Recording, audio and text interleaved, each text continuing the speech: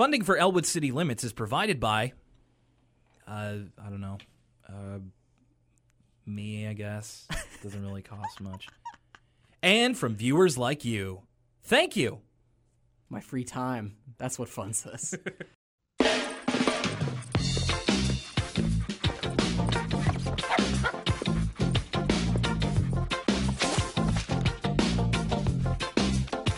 Well, hello there.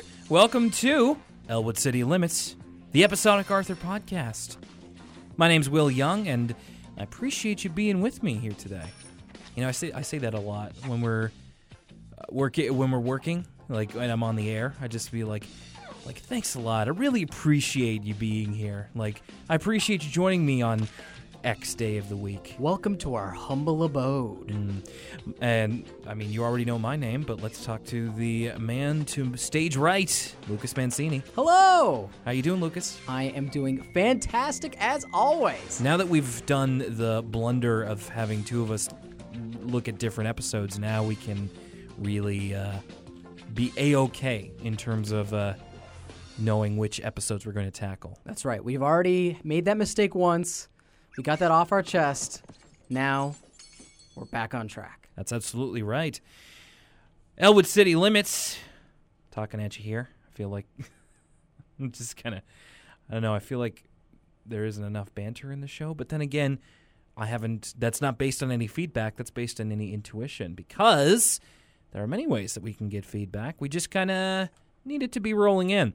Now, of course, if you're not listening to Elwood City Limits, well then, we can't help you there, except you should be listening to Elwood City Limits. And if you are, we would love to hear from you. I'll just quickly go down with it. Of course, Lucas, we have Elwood City Limits on Facebook. That's right. Our Facebook page, pretty active. Lots of funny Arthur-related content, as well as letting you know when the new podcast episode is out. Yeah, I feel like that's mainly the episodes is kind of where it is right now. Funny content, I don't think we have the listener base yet to kind of interact with that, but if we get more likes on that, then more funny Arthur content will be forthcoming. I've no doubt. A great way to help out the podcast is to, if you find us on iTunes, to leave a review and rate us. That helps with the iTunes algorithm of what podcasts it lets people see. So if someone else doesn't know about us, they might find us if you send us a good review. Also, on that note, word of mouth. This is the most powerful advertising tool. If you love Elwood City Limits, let one of your friends know that you like it. It's true, actually. The biggest spread that we've had so far is from generous friends and even family members who have spread the podcast via word of mouth. You're absolutely correct. And there is almost no replacement for that. But you mentioned iTunes reviews, and we actually have our first couple of them in there. That was very, very heartening for me to see as I was editing the last episode. So thank you to everybody who has reviewed us on iTunes so far. We have 2 5-star reviews. Very happy about it.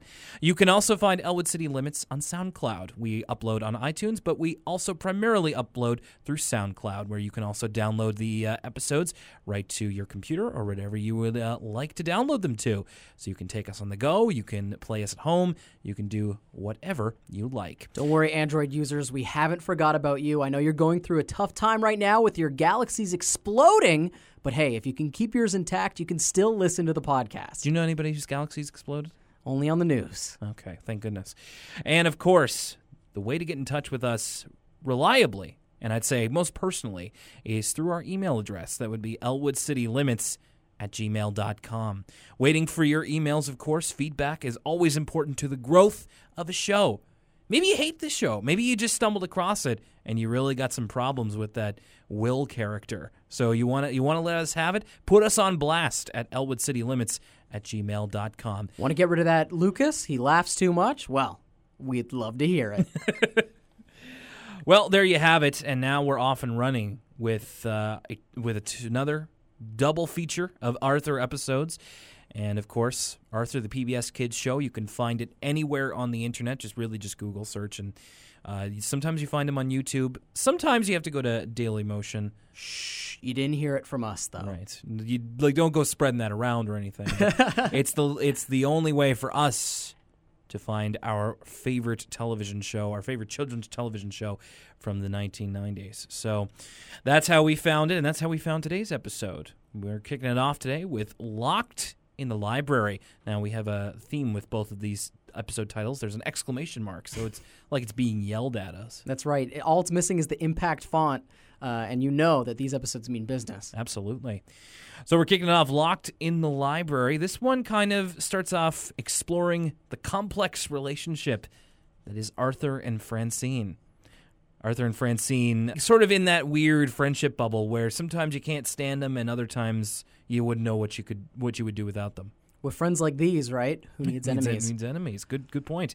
So at the beginning of the episode, Francine accidentally sloshes Arthur. Arthur, what he says is kind of key because he says the thing about Francine is it's hard to get mad at her. I feel like Arthur is very, very merciful to all of Francine's monkey shines. Her antics. He's a little bit of a pushover. Yeah, for sure. And she is a very type A personality, so I imagine it would be hard to stay mad at her if you're Arthur. He also says, except for Buster, Francine is practically his best friend, which I found interesting.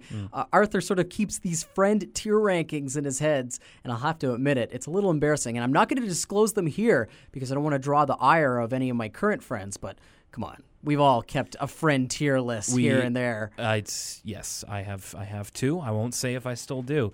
But you're absolutely correct, and especially considering that Francine and Buster, not necessarily great friends, especially considering the episodes we've seen so far. I didn't even think about that, but it's sort of the Seinfeld phenomena, like that one Seinfeld episode where when Jerry leaves his apartment and it's just George and Elaine there, they have nothing to talk about except for Jerry. George and Elaine, not the best of friends, but they're both almost on the same level, mutual friends with Jerry. I didn't even notice that, but that's true. Buster and Francine get along much worse than Arthur gets along with her. He's kind of the conduit between the three of them to kind of act as friends. Yeah, good comparison there. Flashback to when they were very, very young, I want to say maybe 3 or 4 in preschool, and Arthur's mom introducing Francine, who says she's their new neighbor. So did Francine live next to Arthur at some point? I didn't catch that. She must have moved, because as we soon learn in later episodes, she lives in an apartment complex. Yeah, they must have downsized, I guess.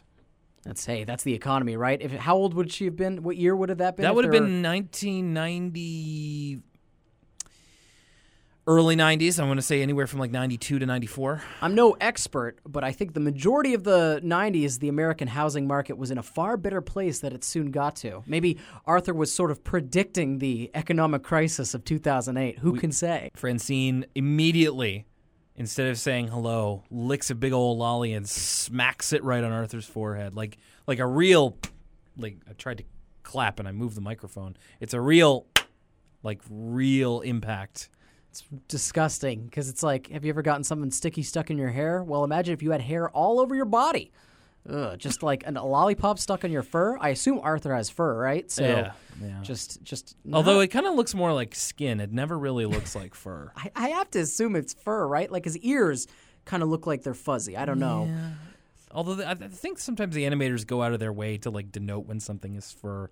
I'm not saying you're wrong. It's just I always kind of interpret it as more like human skin. Hey, even a lollipop on my bare pink flesh, not a pleasant time. No, certainly not. The mini hairs that are probably on there. Yeah, childhood friendship is really weird in that it started off with Francine basically taking the alpha position in their friendship by outright asserting herself over Arthur, and then they're just always friends. As Arthur says, she's always stuck by me. So it's weird how little you need to be friends. There's an episode coming up later where they get into how Arthur and Buster became friends, and that makes even less sense somehow. Well, it all worked out in the end. It did. It really did. So, Arthur going on, setting up the pins of his and Francine's friendship only to knock it down himself with an ill-advised comment later on. Francine confronts him about something that he said. Did you tell everyone that I looked like a marshmallow? Now, I didn't quite catch, why did Arthur call Francine a marshmallow? I think it was because of some kind of coat that she was wearing. Okay, because at first I was like, Francine doesn't... A sweater. I think it was a sweater. Francine looks nothing like a marshmallow. And I was trying to picture what article of clothing could make a human being look like a marshmallow. What makes you look like the Michelin or Stay Puft Marshmallow Man? Do you remember that later on episode where Arthur wears the Mr. Puffy coat? Yes. So that kinda, I guess. Or maybe it was like a big white fur, like she was Kill a Cam. Panda. And I don't know, you'd have to kind of, it sounds like you'd have to be there. Yeah, that's one of those jokes where in retrospect, it still sounds like a pretty sick burn. I wouldn't want to be called a marshmallow any day of the week. No, certainly but not. It definitely probably made more sense in the context, which I think is it's a interesting creative decision by the writers not to show us this moment of Arthur burning Francine. We only hear it in retrospect. Yeah, and then speaking of best friends, Buster's kind of right alongside to remind him. It's like, yeah, when she was wearing that goofy sweater, and then immediately is acting as Arthur's unnecessary and unwanted hype man. It's like if one of your friends stepped up to be the Flavor Flav in a situation that really didn't call for it. It's just like, so what are you gonna do about it? And Francine, yeah, boy. And Francine advances on him, and she says, "You better apologize," and then Buster gets in her face and says, "Or what?" And she just bypasses him, and I'm just like, Buster's really not helping the situation here. Needlessly escalating it, if I do say. Just like a good hype man does, escalating. So who's at fault here? Is it Arthur for making the initial comment, or is it Buster for making it worse? I'm going to say Arthur. I think if you're not prepared to do the time, don't do the crime. None of this would have happened if he hadn't said something bad about his friend in the first place. And this gets into Arthur and Francine's complicated relationship because Francine kind of badmouths Arthur all the time. So it's difficult to understand, like, is this like a friendly back and forth, or was Francine's feelings truly hurt? I think Buster in the situation only stands to make matters worse for sure, especially because it's not really any of his business and he just hops in. Hops in. Yeah, like a bunny would. Yeah. But I don't know. I think it is really both of their fault because if Arthur had said it and it never got back to Francine, or if it did get back to Francine and Arthur just got a chance to apologize, whereas Buster didn't really let that happen, it's hard to say. They both play a part. It takes two to tango. That's true. And I more or less agree with you. And speaking on kind of Francine and how she takes it, I have more to say on that as we get into the episode. The crux of the events of the episode is that Mr. Ratburn assigns them group work and partners them off as you do in elementary school, and it kind of gets in. It reminded me of the childhood joy that was group work in the school. I mean, you always loved it. The best was when you could work in like groups of 4 and you could pick your partners. Oh my goodness, that's hitting the jackpot basically. Right. Like I think once I got maybe a group of 6 and you could pick your partners, and it's just like that was my friend group and then like one other person, but it was like all of my friend group. You don't have to make any tough decisions. When you get into like groups of 3, then you have to make the cuts. That's where that friend tier list we mentioned earlier comes in. That's when the true feelings come out. That's where your ranking is made horribly clear. For our Tumblr Arthur fans, Mr. Ratburn kind of gives us the official Arthur ships early on. He pairs up Binky with Sue Ellen, Muffy with Buster, which is an interesting duo, and they actually have some pretty fun. There's some pretty fun Muffy Buster moments later on in the series. And of course, one of the more obvious Arthur ships, Arthur Francine. Yes, of course. The classic, although it'll kind of the waters will muddy as we go along, but definitely that's the one you kind of fall back on, the cheeseburger and fries of the Arthur ship universe. Some awesome mean mugs here before Mr. Ratburn announces the partners of like Muffy tapping the ruler on the desk and Francine and Sue Ellen just glaring at Buster and Arthur. It's pretty great. And the music to accompany it, I always kind of like that. So yes, of course, as you said, they're paired into those groups, and the idea is what makes a hero or heroine. So that's their project. Wonderfully open-ended, as elementary projects are. And I was going to say it's such a cool project. I was thinking to myself, I'd like to do that. It's so rife with material. You could really pick anyone that you personally view as a hero. And I think back in the elementary school days, a lot of people probably picked their parents or someone very close to them, a grandfather perhaps. But here as adults, if we were able to tackle this subject, there's a whole, pretty much the entirety of history could be chosen as a subject. Well, it's interesting how back when we were kids, this would be the kind of assignment where as the kids do in the episode, they just groan and can't believe it because, of course, you'd rather do anything than schoolwork. But nowadays, if you ask me to like pair up with somebody and like find out the true meaning of heroism and like as personified by a person, that would be I would love to do that. That would be awesome. Like, and especially knowing that you could pick anybody. You know, like if you were doing this in school and you and a buddy picked like Bret Hart or something. That's right. Now, I don't know how heroic he would seem to the Americans, but for us Canadians, he is truly a beacon of heroism. We've honored him with days, keys to the city. That's right. He's a Canadian national treasure. Now, on that note, before we move on, and if you don't know, I'll give you the rest of the episode to think about it, but do you have a particular hero in mind that you would do this project if you were assigned it today?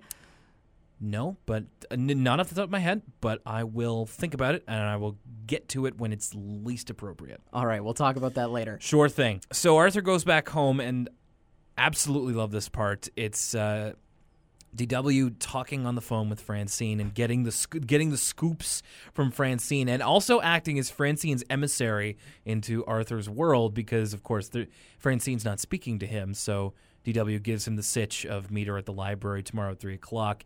And then she... I'm sorry, I love this. She hangs up the phone, gives Arthur the deets, and then exits the room just like literally huffing and just goes, worm. It's so withering. It's just fantastic. And she just found out about it now, but she is so quick to turn on Arthur. I love it. Well, even before that, when she's engaging with this gossip with Francine, it's a really funny, like, comical moment because it's one of those cases where less is more. You only hear DW's side of the conversation. You have to imagine in your head what Francine is saying, which really makes it funny because you can only assume they're talking about how Arthur called her a marshmallow. And DW goes, well, he's one to talk. You should see what he looks like in pajamas, which is like, ooh, Arthur's going to need some skin grafts for those third-degree burns. Bit of salve for the burns. So Arthur and Francine do meet up at the library, and Miss Turner, kind of making a more prominent vocal role that's not in a dream. She's kind of showing them where to go, and they're trying to figure out who they want to... Now, before they get to that, did you notice anything strange visually about this scene? Because what really jumped out at me was the shot of Arthur and Francine just meeting with Miss Turner at the front desk. I don't know what was going on, but the front desk is huge. Like, usually and this might be because of the scale you see the world as a kid, but when they're in school, Arthur and his friends, they look medium-sized. They look perfectly sized for the doors and the windows and everything. But in this shot, the desk is like comically large compared to Arthur and Francine. Like their heads don't reach the top of the desk. It's like a whole head bigger than them.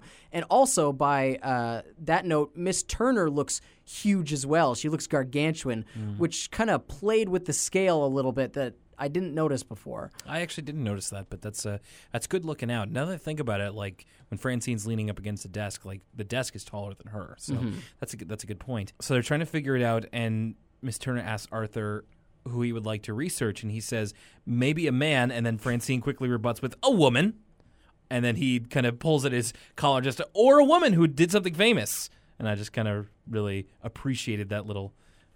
That little thing right there. Good for Francine. You know what? Yeah. Like, dinosaurs wipe out man, women inherit the earth. It's all that jazz. Though Miss Turner's suggestions of possible women to research, I take issue. I don't know if Joan of Arc is who I would call a heroic figure. Certainly in the fictionalized version of Joan of Arc, but I mean, that's one of those cases where it kind of depends on which side of the world you were at the time, right? If you're an Englishman, Joan of Arc, not a heroic figure at all. Yeah, she's almost she's very much a hero in more religious circles because she is exactly. If you're not a Christian, I don't think you see Joan of Arc in the same light. Whereas I think we can all agree Harriet Tubman, an excellent example of a female heroine. Absolutely. Someone who absolutely deserves to be on the $10 bill. I think that's the one that they're putting her on. But oh, yeah? Good. Harriet Tubman, a fantastic example of a hugely impactful female historical figure. But Joan of Arc just came off as weird to me. If you could pick two, that she would definitely not be on my list. I think she was also kind of gendering it a little bit because she was kind of selling Arthur on Joan of Arc with like horses, battles, exciting stuff. That's true. I didn't think of it from that angle. Excuse me. And then Harriet Tubman is kind of just more of your plainclothes hero, but a hero nonetheless. Absolutely. So they're warned that the library closes promptly at 5 o'clock. So they go their separate ways and not really doing their work, just kind of goofing off, just reading your scary stories and whatnot. So Arthur's reading on a couch, and the clock gets to 5, the library closes, and they're still in there. Now, the real enemy of this episode is not Arthur and Francine's rivalry here, but the real enemy is gross negligence. How did we let this happen? My mom's a librarian, which I've mentioned before. Yes. And I know from talking to her, this would absolutely never, ever happen. No. She's managed multiple libraries, from small to pretty much the biggest library in the city we live in, close by. There's no scenario I can picture where this would happen on any level. Before they lock up, they check every room in the library. There's cleaning staff that come in after hours. I know that this has to happen for the episode to have a plot, but for someone who knows anything about how libraries operate, it's completely fanciful. You would almost want them to get lost in the stacks, because then at least there would be a chance that you'd miss them. But Arthur is sound asleep on a couch just out in the open. That's the only way this is possible is if they were playing hide and seek or something and like Arthur hid in a cupboard. Then I could see this totally happening. Sure. But falling asleep on a public couch, there's no way the librarians would miss that. They would totally just wake you up and tell you it's time to go. Like, that's just it. But then we wouldn't have an episode. So, okay. But that's what I'm saying. Gross negligence is our real enemy in all aspects of life. So Arthur realizes that he's locked in the library, and then we get to see a little bit more horror imagery. We like to bring up this horror, in some cases, Lovecraftian imagery that you like to reference, Lucas, and we get a little bit of that as Arthur realizes he's locked in, and he kind of sees the trees moving outside, shadows of bats, and then the grandfather clock turns into a giant monster. It's very Evil Dead 2, where all the inanimate objects come to life and start laughing at Ash. Like, that's immediately what popped in my head is Good like thinking. The deer on the wall in Evil Dead 2 laughing. Right. Dead Before Dawn and all that. No, good pull. And then, of course, Arthur kind of has to pull himself back from the brink there.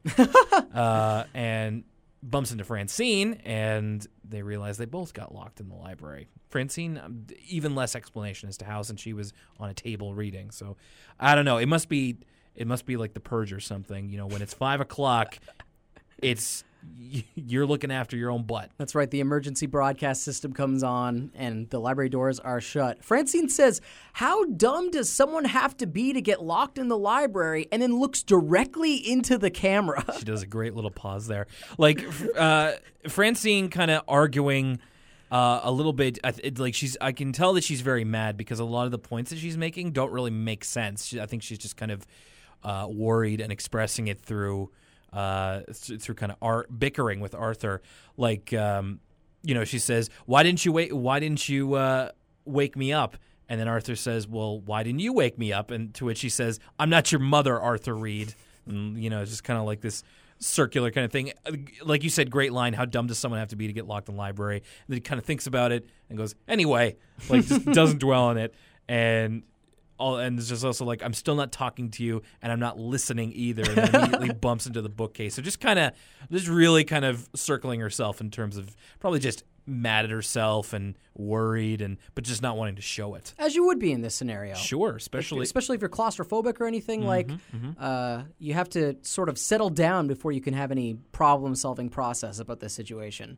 So their idea is to get out, to use the incredibly tall windows, and of course to build towers of books to the top. Like, this is Tolkien level 2 towers level of book fortress here. It's Babel-esque. They stack up any more Babylonian, yes. They stack up any more books, they might be too close to God. And hey, maybe they did get too close because the stack of books comes tumbling down, or at least Arthur and Francine do. You said earlier about the scale of kind of the library. Did you notice that the novels that they're using are the size of a child's torso? It's really like old Disney cartoon. If these books were to come to life and start flapping about like they had wings, I wouldn't be that surprised. They're huge, and like, fit for a giant more than a human child. And then of course some pretty good physical comedy. Like I always liked when I was a kid kind of the structures they were making, even though they don't make any friggin' sense.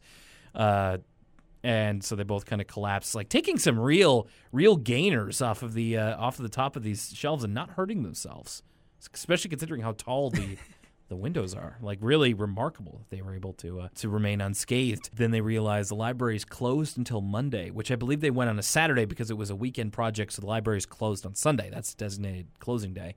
So they're locked in until Monday if nobody finds them. And then they ruminate the fact that they're getting hungry and that Francine says their families will be worried sick. Cut to Arthur's imagination, this wonderful tableau of DW immediately usurping Arthur's place in the Reed family household, just taking over his room, having the wallpaper ripped out, painted over in pink. She has actual painters that she's hired. Yes. It's not her doing this. She's sitting back and relaxing. As she willfully neglects Pal and his dish.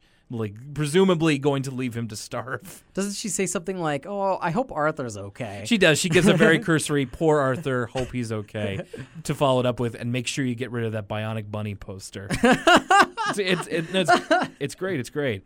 So Francine has a bright idea to use a book, not in the physical sense, but in the knowledge sense. So she goes through the card catalog, the physical card catalog. A lot of this episode is a little bit dated because there'd be a lot of solutions that would exist in 2016 that aren't available for these kids. For one, I know probably 8 years old is a little early to be having an iPhone, but they could use a cell phone to contact the outside world, or they could just use Google on one of the computers and go, "How do I escape this library?" or send an instant message. Plenty of solutions, but hey, it's the 90s, and we needed to have an episode. So. Using the Dewey by God decimal system. And so she gets to the How to Escape From series of books, including the popular How to Escape from Prison and How to Escape from a Desert Island. And then probably the least popular in that series is How to Escape from a Library. Very oddly specific. I wonder what other issues they have. What other things could you escape from? A Sarlacc pit? How to Escape from Existential Torment. Oh, geez. Got to get myself a copy of that. Yeah, me too. So they try and get to it. But unfortunately, somebody checked it out, to which Francine says, who would need a book about escaping from a library unless they were already in a library? And I think it might be only for a second, but I think she looks into the camera again when she says this line. So they hear the telephone, which they thankfully answer, and it's Muffy. And Muffy was not able to get into the library and wants to commission Miss Turner to get her some books that she'll need. Now we're talking rich here, Lucas. Your family is more of the library. Do you think your mother or the people under her charge would kowtow to the rich and express order them books, deliver it to them even? Yeah, I'm not sure if librarians make house calls. Though I know, speaking of 2016, I bet Muffy would enjoy the future we live in. She'd be able to TaskRabbit someone to go pick up library books for her. We live in a day and age where there's an app to get someone to come and do your laundry for you. So in 2016, Muffy would not have to lift a finger for much less than I'm sure she'd have to pay these librarians to make home visits. Not to mention the advent of ebooks and borrowing online. But even if that's too much trouble, just get somebody to do it for you the ways you mentioned. Unfortunately, Muffy is no help. Arthur's a great reaction, just like, "What did you do?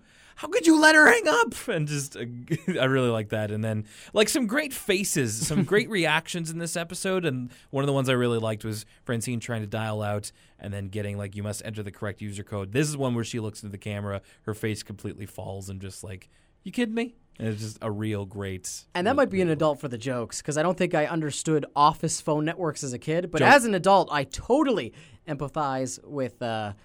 that's terrible when you're trying to make an outward call, and it's like, please type in the correct password. You're like, oh, office phones. It took me a year to understand that there was, like, you had to dial a certain number to use the phones here. I just thought that didn't work.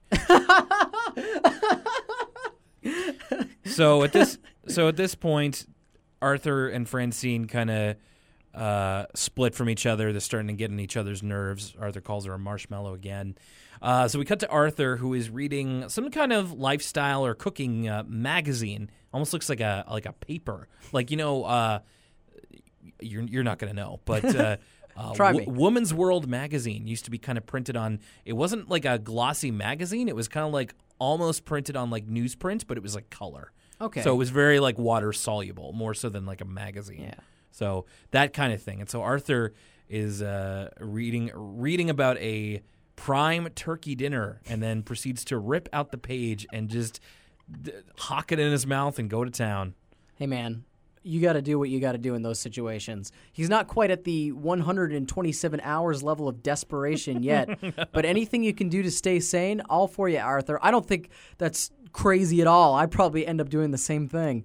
Any port in a storm, no, for sure. And then he hears screaming, and he immediately assumes, of course, it's Francine. Runs down the hallway in a tense scene, and then pops into where she is, gets some cheese on his glasses from going face first into some pizza, and finds that she's watching a scary movie. New segment. It's our first appearance of an Arthur meme. That's right. The image of Arthur getting his face stuck in the pizza. Yeah.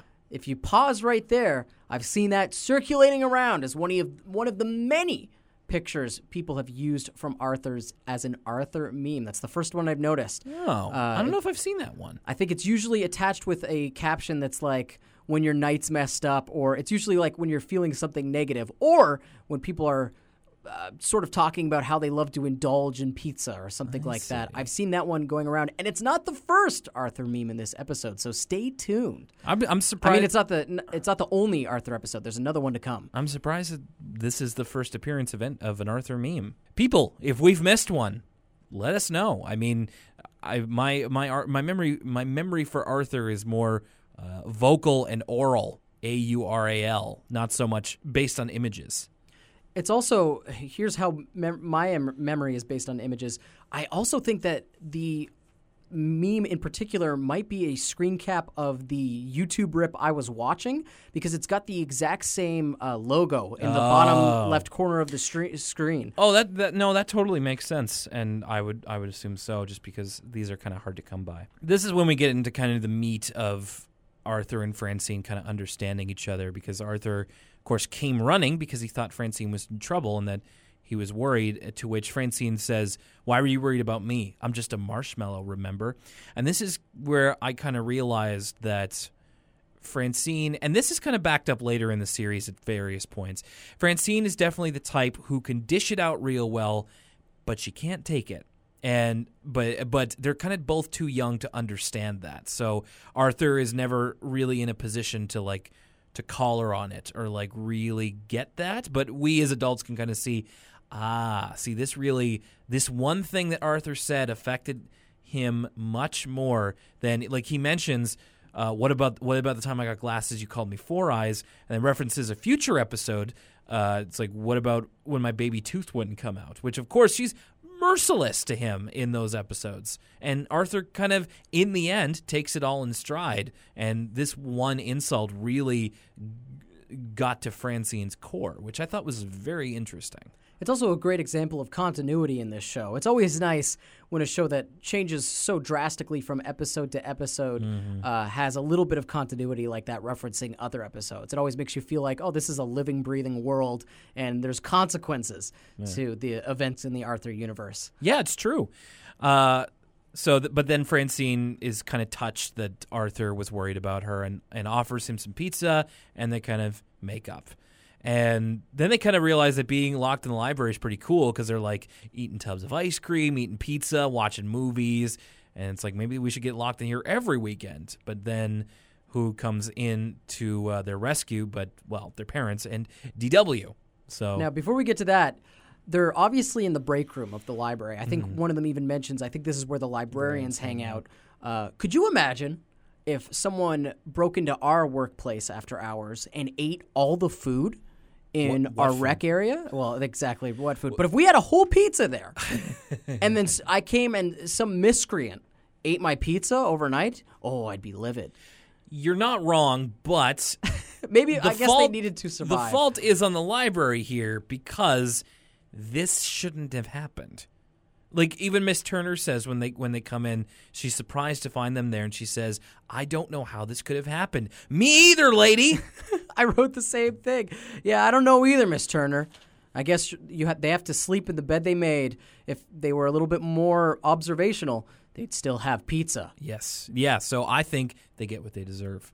DW, very stern here, kind of holding up, mother saying, like, are you all right? We were so worried. DW kind of holding the VHS tape very accusingly, just, they look perfectly fine to me. This is like, all right. Every time DW's opened her mouth in this episode, it's been sheer gold. Yeah, and she didn't do it very much, so proof that a little can go a long way with DW. So then cut to the presentations at school a couple days later.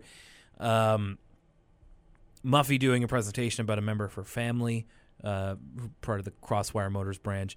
I'm trying to think, but I believe this is the funniest part of the episode. Where I was just going to say, I wrote this down. This is my favorite part of both of the episodes we watched today. I was rolling on the floor, geeking, I might say. Mr. Eperin's sort of, questioning Muffy about her project, about the member of her family, and then her partner, her forgotten partner, Buster. Mr. Eprin says, Buster, do you have anything to add? Buster gets up from his chair demonstrably. No. There's so many levels of why it's funny, though. Like that's another meme. I've seen that as an Arthur meme around. Oh, see, I haven't even seen that one. There's that's meme number 2.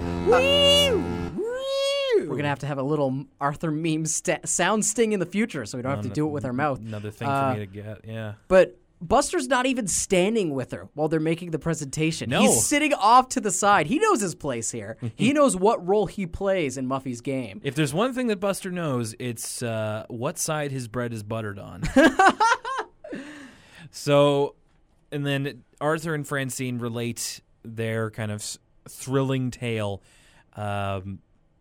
that Francine says they were too busy learning the true meaning of heroism, to which I think she kind of slyly and doesn't really say it, but she kind of indicates that Arthur was a bit heroic and kind of gives him a bit of a rub there. So I kind of appreciate that. And I think so. In her own kind of rough around the edges way, she does kind of care that he cared about her. Well, they both use each other of examples of heroic behavior. She says that Arthur looked for me when he thought I was in trouble, and Arthur says Francine found the food, which both equally heroic tasks. Agreed. I think Mr. Ratburn makes the right call, though. At the end of the day, he says, "Oh, that's great, guys. Now I'm going to give you till next week to work on your project." Which is pretty generous. I think they're pretty disappointed about it because they don't want to do schoolwork. But hey, guys, you came up with it on the spot. It's a great moral to the story, but not quite a project, an oral presentation on heroism. I don't think it's not real. It's in the letter of the law, but definitely not the spirit. They tried to pull the rabbit out of the hat, and they almost got away with it. They almost pulled it off. They had to try, and I appreciate the effort. This kind of is illustrated to me of just so libraries closed on Sunday. This is the time before the internet was really even popular or even used. So if the library's closed on a Sunday and you don't have any internet to do your research, tough luck. That's it. It wasn't so much that they were just lazy and didn't do it. It was just no, they actually can't. They can't even ask Jeeves. No, goodness no. Jeeves was just a twinkle in his creator's eye. Yeah, Ask's eye. If you made Ask Jeeves, email elwoodcitylimits@gmail.com. That'd be awesome if the guy who made Ask Jeeves was an Arthur fan. So we end the episode with Francine accidentally sloshing Arthur and Buster, and Arthur says she's a lot of fun most of the time, which is a pretty accurate, succinct way to sum up Francine in a sense. The episode that I watched did not have a word from us kids. Me neither. So I guess we're going to have to go without this time around. But we can get right into the second half of the episode, which is Arthur Accused. And do you think that this might be the best opening to an episode that we've had yet? Because I really liked it. It was basically it begins at Buster's place, which is kind of part of an apartment complex, but on the ground floor, a little bit of duplex thing. I was just going to say it could be a duplex. Could be. beginning in Buster's room, he's got kind of a big old Stetson cowboy hat on. Okay, before we get into this, we got to talk about this hat. Sure. It's obvious, and even Buster mentions later in the episode this is his detective outfit. So they're going for a detective vibe, and I see that with the trench coat. That's totally like you got a noir detective, they wear a trench coat. Totally. I'm with the writers there or the animators, whoever made this decision. But the hat, I don't get the hat, okay? Because usually if you're going noir, the detective has a fedora. If you're going Sherlock Holmes, they got the huntsman cap or whatever. Yeah. This hat is comically huge, and I think it's because it needs to cover Buster's ears, because Buster's ears are big. But it almost is like it's almost 10-gallon cowboy hat level. Either that or like a top hat. I think you could also interpret it as just kind of Buster comically misunderstanding like what a detective wears, but like kind of getting halfway there and then just kind of messing it up a little bit, but kind of his heart's in the right place. I think it's a fantastic look. I think it's great. Like a very iconic alt costume for Buster. Like press C right and get his detective. That's outfit. right. We've seen Safari Buster. Now here's Detective Buster. Yeah, sell a couple of action figures. So he is sipping himself Coca-Cola out the bottle with a straw. Introduces himself as Buster Baxter, Private Eye, and it's a great noir opening because it's starting with kind of reflecting on the case and then going in medias res to almost the resolution of the episode because this is Buster's very first case. We go to Arthur, who is stuck in a detention room, and all of a sudden people are pounding on the door calling for Arthur's name and presumably his blood. He's a wanted man. An angry mob, you could say. Yes. It's sort of the closest we've gotten. I know I've mentioned this before, but it's almost a literal, how did I end up here? Mm-hmm. We've kind of seen shades of that with the cold opens before, but this is almost like to a T, a like sort of noir, well, this is the end of the story. How did we get here? Yeah, Buster himself says, I'm getting ahead of myself. Let's go back to the beginning. And very interesting right off the bat. Just like, what's going on here? Like, you really want to know, like, what in the world is happening? So we start with Arthur, who is into his next enterprise after his pet business. This one a little bit more philanthropic. He is collecting quarters for the fire department so that they can get a new puppy. Arthur also wearing an alt costume. We see Jacket Arthur for the majority of this episode. Yeah, and rather than the Bela Lugosi vampire cloak that he was wearing in the first episode, he's got a much more sensible green fall jacket. That's right. It looks like almost like a bomber jacket. Something you'd catch Kanye West wearing. One of those classic green bombers. I got a lot of questions about the scene that we get into here. Arthur. Really? Well, so he's raising money, right? It's not a personal enterprise. No. It's a charitable thing. Specifically quarters. Right. So, as I mentioned, he is collecting quarters for the fire department so that they can buy a new puppy for their fire station. So, my questions are, okay, one, is this this is through the school, it seems. So, Arthur's raising money for the school, for the fire department to buy a puppy. This just seems weird to me. Like, can't the fire department buy their own puppy? It's strange to me that a third grader has to put together the funds to do this. Well, it depends. First off, I really don't know where a fire department gets its money from, especially if we're talking a volunteer fire department. It's municipal government, I think. It's part of the municipal branch of government as well as like a city police department. The fire department is from the same branch.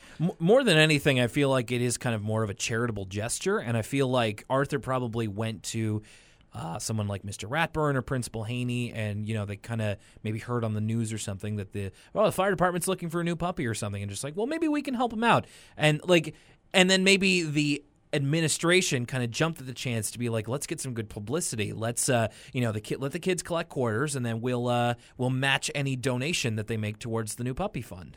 Oh, okay. When you put it that way, it makes a lot more sense. I don't know. It was just weird to me. I was like, I could see like raising money to revamp the fire hall. Yeah. Like I could see that as more of a realistic cause. Buying a new puppy just seems strange. Yeah, and I mean, it's completely different as to whether or not they're asking for donations or whether Arthur is taking this upon himself. That's true. Which it seems to be his project. So I couldn't say because, well, it's the Elwood City Fire Department. I'm afraid I don't keep tabs on them.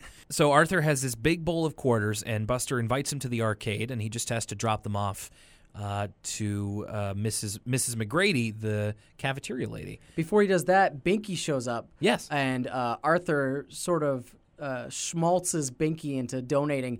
I loved this because doesn't he? But he doesn't really have to. He doesn't really have to pull his arm too much, though. Well, because we get a great little thought bubble of Binky's thought-making process, which is identical to the decision-making I make when I have to decide if I want to spend money or not. There's a literal scale in Binky's imagination, and on one end of the scale is a quarter, and on the other is the puppy. Yes. And the scale sort of moves, weighting the options quite literally in Binky's mind. Eventually, the puppy wins out, and Binky relinquishes his quarter. But whenever I have to spend money, I do the exact same thing. How much do I want this thing? Do I want it more than the money I have?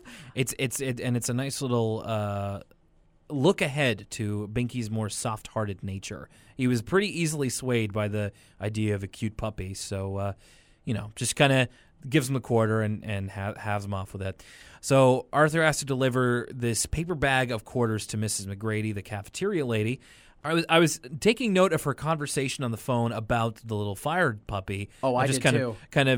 What should he be named? Suggesting I think the fire department wants to call him Smokey, and she's thinking more like Edgar or Winston. Chester later she comes up with as well. That's right. So what do you think, Will? Of these four names, what do you go with? Smokey, Edgar, Winston, or Chester? If we're talking the fire dog, then it's got to be Smokey. If it's going to be my dog, I'd be partial to Winston. I was just going to say, of the weird people names that Mrs. McGrady suggests, I think Winston is the one to go with. A dog named Edgar is just strange to me. Yeah. It's like naming a dog Tom, which I think is kind of funny. I think that's kind of funny in its own right. It's a little too plain. It's very left of field. Yeah. I once decided if I was going to get a dog, I didn't end up doing this. Our dog ended up being named Spirit, but one of the names I suggested was Jeff Bridges, which I thought was just really comical. Hey, Jeff Bridges, come here, Jeff Bridges. That's funny. I like that. So she mentions like Chester could be a fine name for a dog because her first husband was named Chester. So am I to understand that was her first husband a dog? This episode, we keep getting dragged back into the what kind of back into the animal conversation. That's right. Her first husband could have been a literal dog, Goofy style, or her first husband could have been a figurative dog in that he was sort of not a nice dude.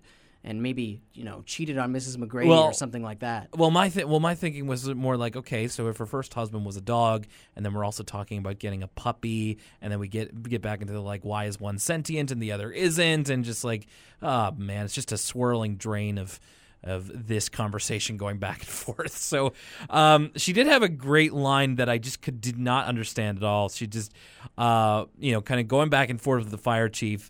And she says, if you name a dog Smokey, who's he going to root for?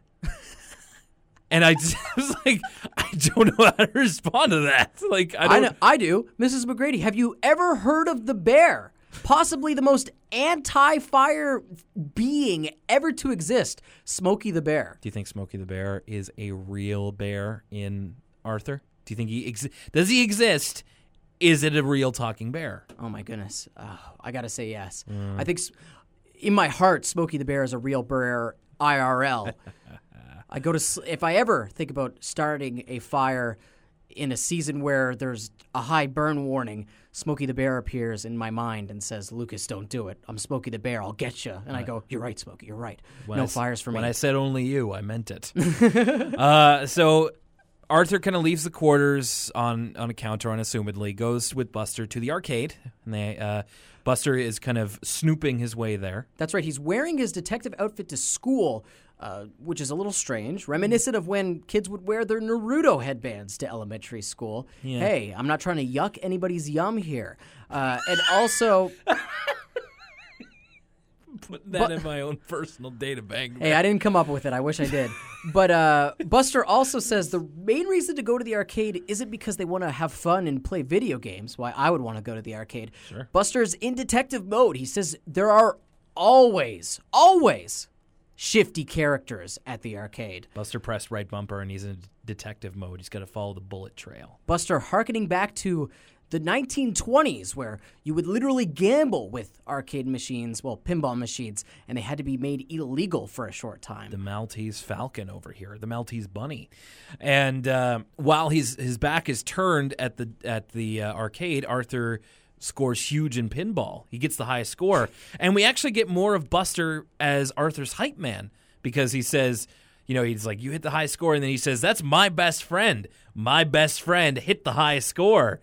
And then even to the next day, Buster is still aglow about Arthur's success as he says, step aside, everyone, pinball wizard coming through. And I'm like, I need Buster in my life for whenever, I do a great round in Overwatch or something. Just like, step aside, everybody, Zarya wizard coming through. And I'm like, all right. It's very reminiscent of King of Kong, A Fistful of Quarters. Got a kill screen coming up. Hey, kill screen coming up. There's kill screen. Got a kill screen over here. It's coming up.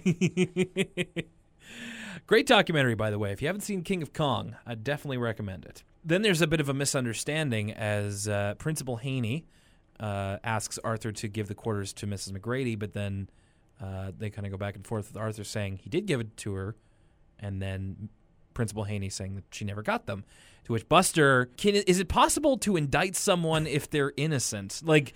I guess really paints a bad picture of Arthur, saying that he did great at pinball and how once Buster blew a whole bunch of quarters, and then Principal Haney and Miss Tingley and this other guy, I don't know. It's another example of Buster's hype man qualities working against Arthur more than they work for him. He's got a bit of a motor mouth. like his mouth kind of gets away from it. He's writing checks his butt can't cash.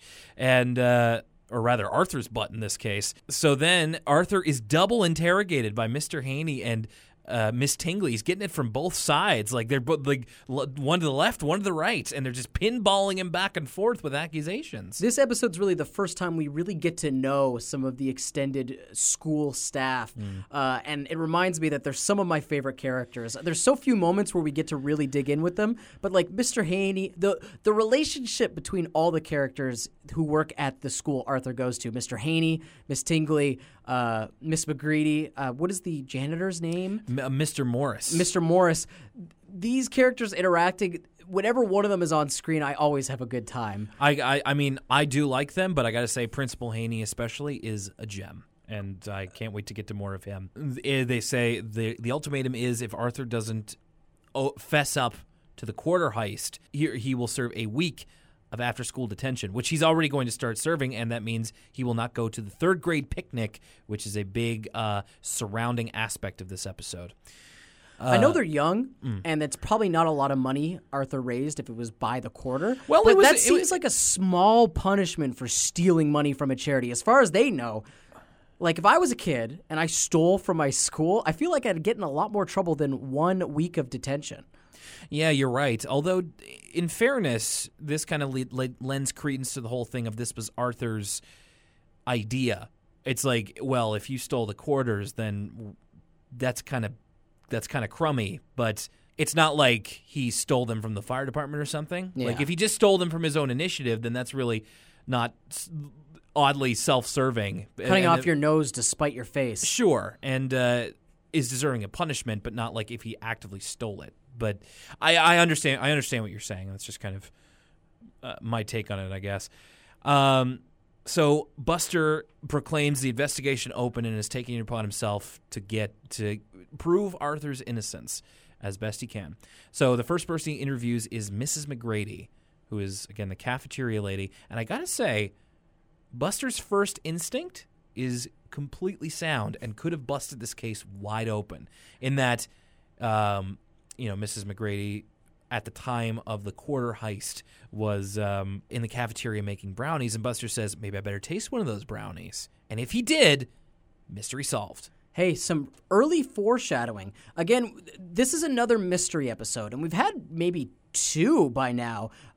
The writers really like to play with the mystery format. They bring it up again and again. We sort of had our Law and Order style episode. We had that early one where they were trying to tail Mr. Ratburn, kind of a lighter mystery. There wasn't really anything to be solved there. This one is a straight noir story, complete with Buster narrating the whole thing. That's true. A lot of noir narration, as you said. Which is great. But they also use all the storytelling mechanisms of a noir story as well. The sort of non-linear storytelling with the end coming first, the self-narration, the red herrings, and the foreshadowing as exemplified here. For sure. Good point.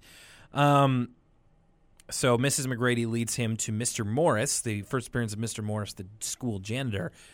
Buster with the mop disguise. So Mr. Morris, Arthur meme number 3.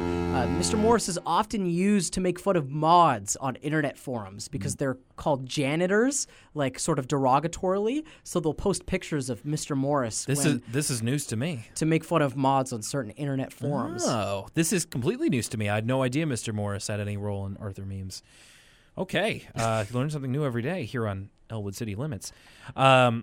Buster questions him, and all Mr. Morris can say is that Mrs. McGrady's brownie mix overflowed and he cleaned it up.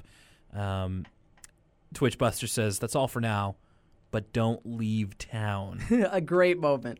Yeah, great little ultimatum there. Buster realizes he needs to visit the suspect's home, and he spends a little bit of time questioning DW. Again, using DW a little bit to go a long way. At first DW seems offended that Buster would ask her if Arthur was guilty, and like, "You're talking about my brother." Like, he would never do something like that. And then Buster tries to backtrack, and then DW comes up with, "He'd hide it someplace, but where?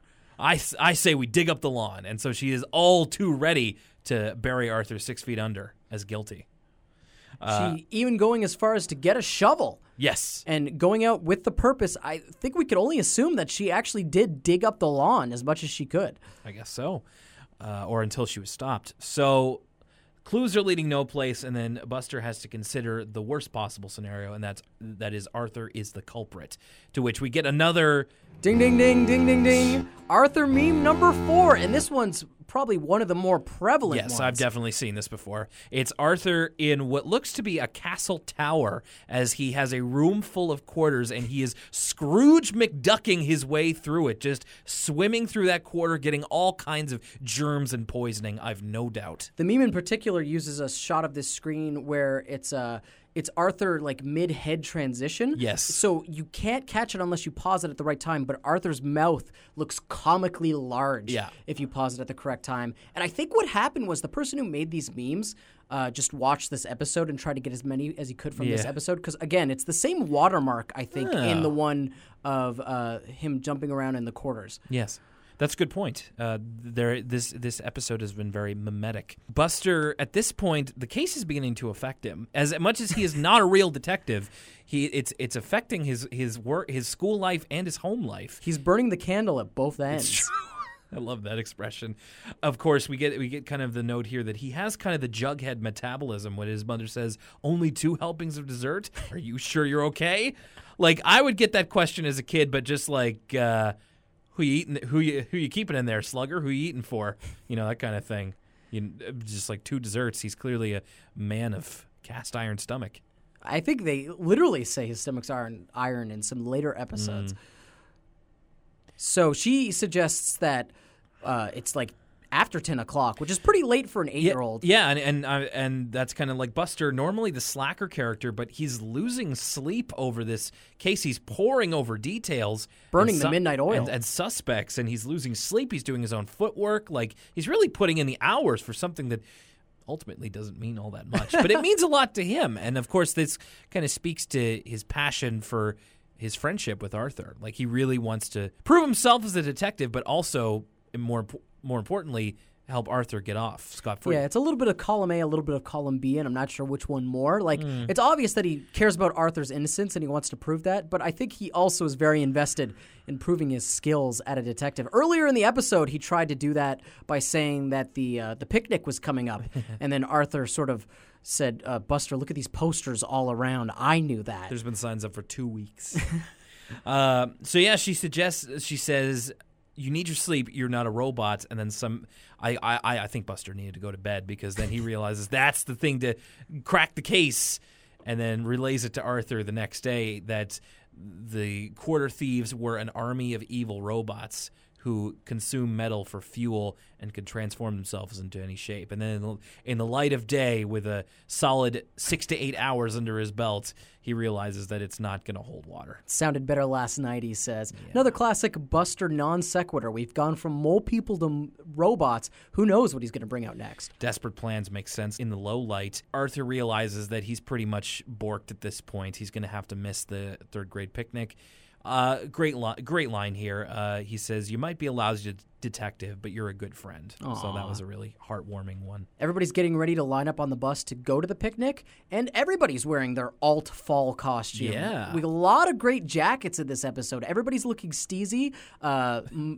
Francine's got this great Letterman on. She does. I think I like Francine's fall outfit the best because she's got that sweet Letterman's jacket. Yeah, the Brain's got this nice beige zip up. Yeah, looking very dad formal. Like everybody's bringing it in this episode. It's funny that we've talked about this before, but the fashion of Arthur's very 90s. I think like kids in the 90s dressed sort of how all these kids dress, where Arthur's wearing his collared shirt under a sweater and all that stuff. You don't really see that amongst kids these days, but I think it's coming back. It's all very American apparel, like that sort of classic faux vintage style. Yeah. It's back in favor. I mean, right now I'm wearing a sweater over a collared shirt, and it wouldn't look out of place as something one of the Arthur characters would wear. just tint up the yellow a little bit, and you would be closer to Arthur than I certainly am. But I'm wearing a polo shirt right now, so. In fact, in my memory, Brain kind of wearing something that reminds me a little bit of the turtleneck sweater that Drake has in the Hotline Bling video. Just a little bit. It's a jacket, but it kind of. What's old is new, though. It's all coming back. Yeah, it's funny how that works. Buster, unfortunately, unable to help Arthur, and he kind of talks about it with Brain, who kind of gives him another break in the case. But I think it just kind of. It's the one thing that helps Buster put the pieces together. And he says, sometimes it feels like my brain is overflowing with data, and overflowing is the thing that gets Buster on the right track. So then he grabs Principal Haney, runs to the cafeteria, and kind of starts putting the pieces together there. You know, Mrs. McGrady's brownie batch overflowed, and which would seem unusual because they'd never heard of it before. And Twishy says, I guess I made too much. And he says, because there's one extra ingredient. Snaps open a brownie, and there's the quarters. A very literal, it's almost a literal, I guess it's not literally, but the smoking gun, where Buster sort of shows the final piece of evidence by dramatically snapping that brownie. The same way that my mother would cook loonies, toonies, and quarters into our pancakes on Shrove Tuesday. I'm sure this is me not being aware of the world around me and not a case of you being strange, but I've never heard about that before. I don't think it's necessarily done all that much, especially considering that it's extremely unhygienic. But for Shrove Tuesday, the Tuesday before Lent starts in the Catholic calendar, my mother would put in like loonies, toonies, and quarters into our pancakes because it's Pancake Tuesday. I'm sure the oven burns away all the germs. Yeah, it's probably not as unhygienic, but also think about it just like how I probably came close to eating a fair amount of cadmium was probably unhygienic. Well, that gets into this. If Buster didn't solve the case in time, this could have been a huge health hazard. Could you imagine biting into a brownie with full force? You'll chip a tooth. Yeah, he could have very well saved a few lives. You never know. That's right. It's a choking hazard. To which Mrs. McGrady sees and says, I must have mixed in the bag of quarters in with the bag of flour. How? I think it's implied a couple times in this episode that Mrs. McGrady's not the sharpest. Well, I'm mixing up my analogies, but not the sharpest bulb on the tree. Not the sharpest quarter in the brownie. Certainly not. So, thankfully, in the nick of time before the bus leaves, Arthur is proven innocent, to which Buster gets to do something which I kind of want to put on my bucket list. He gets to go outside with a megaphone and declare he's innocent. And I'm just like, that must be the greatest feeling in the world. This is pretty comical because it's a little bit unrealistic how just excited all the kids are. It's this big triumphant moment. It's almost like I Am Spartacus from the end of Spartacus. The kids are all jumping up and down. They're cheering. You can hear one kid almost off mic, if you listen really closely, go, innocent, innocent, like in the background. Yeah, you got to turn it up real loud. Okay. But this is where the angry mob comes in. The episode comes full circle. This cheering mob of children storm the detention room. It's a hero's welcome for Arthur as they are carried back to the bus. It's remarkable. It's like a moment from Rudy. Exactly. It's just like that. That sort of end of a story. Hero's welcome, just like you said. Yeah. Everybody's cheering and lifting them up. Nothing like this happened in my childhood to me. I'll tell you that much. Goodness, no. I was too heavy for kids to lift. So all's well. They go to the third grade picnic, and Buster wraps it all up in the detective framing device by saying he cracked the case, and from now on, Mrs. McGrady uses a metal detector for all of the desserts she makes. Haha. So there you have it. That's Arthur Accused. So what did you think of these two episodes? I mean, they weren't bad, but they were pretty middle of the road. I think there was nothing like there was a few lines here and there, or a few particular situations that made me laugh or I found really engaging.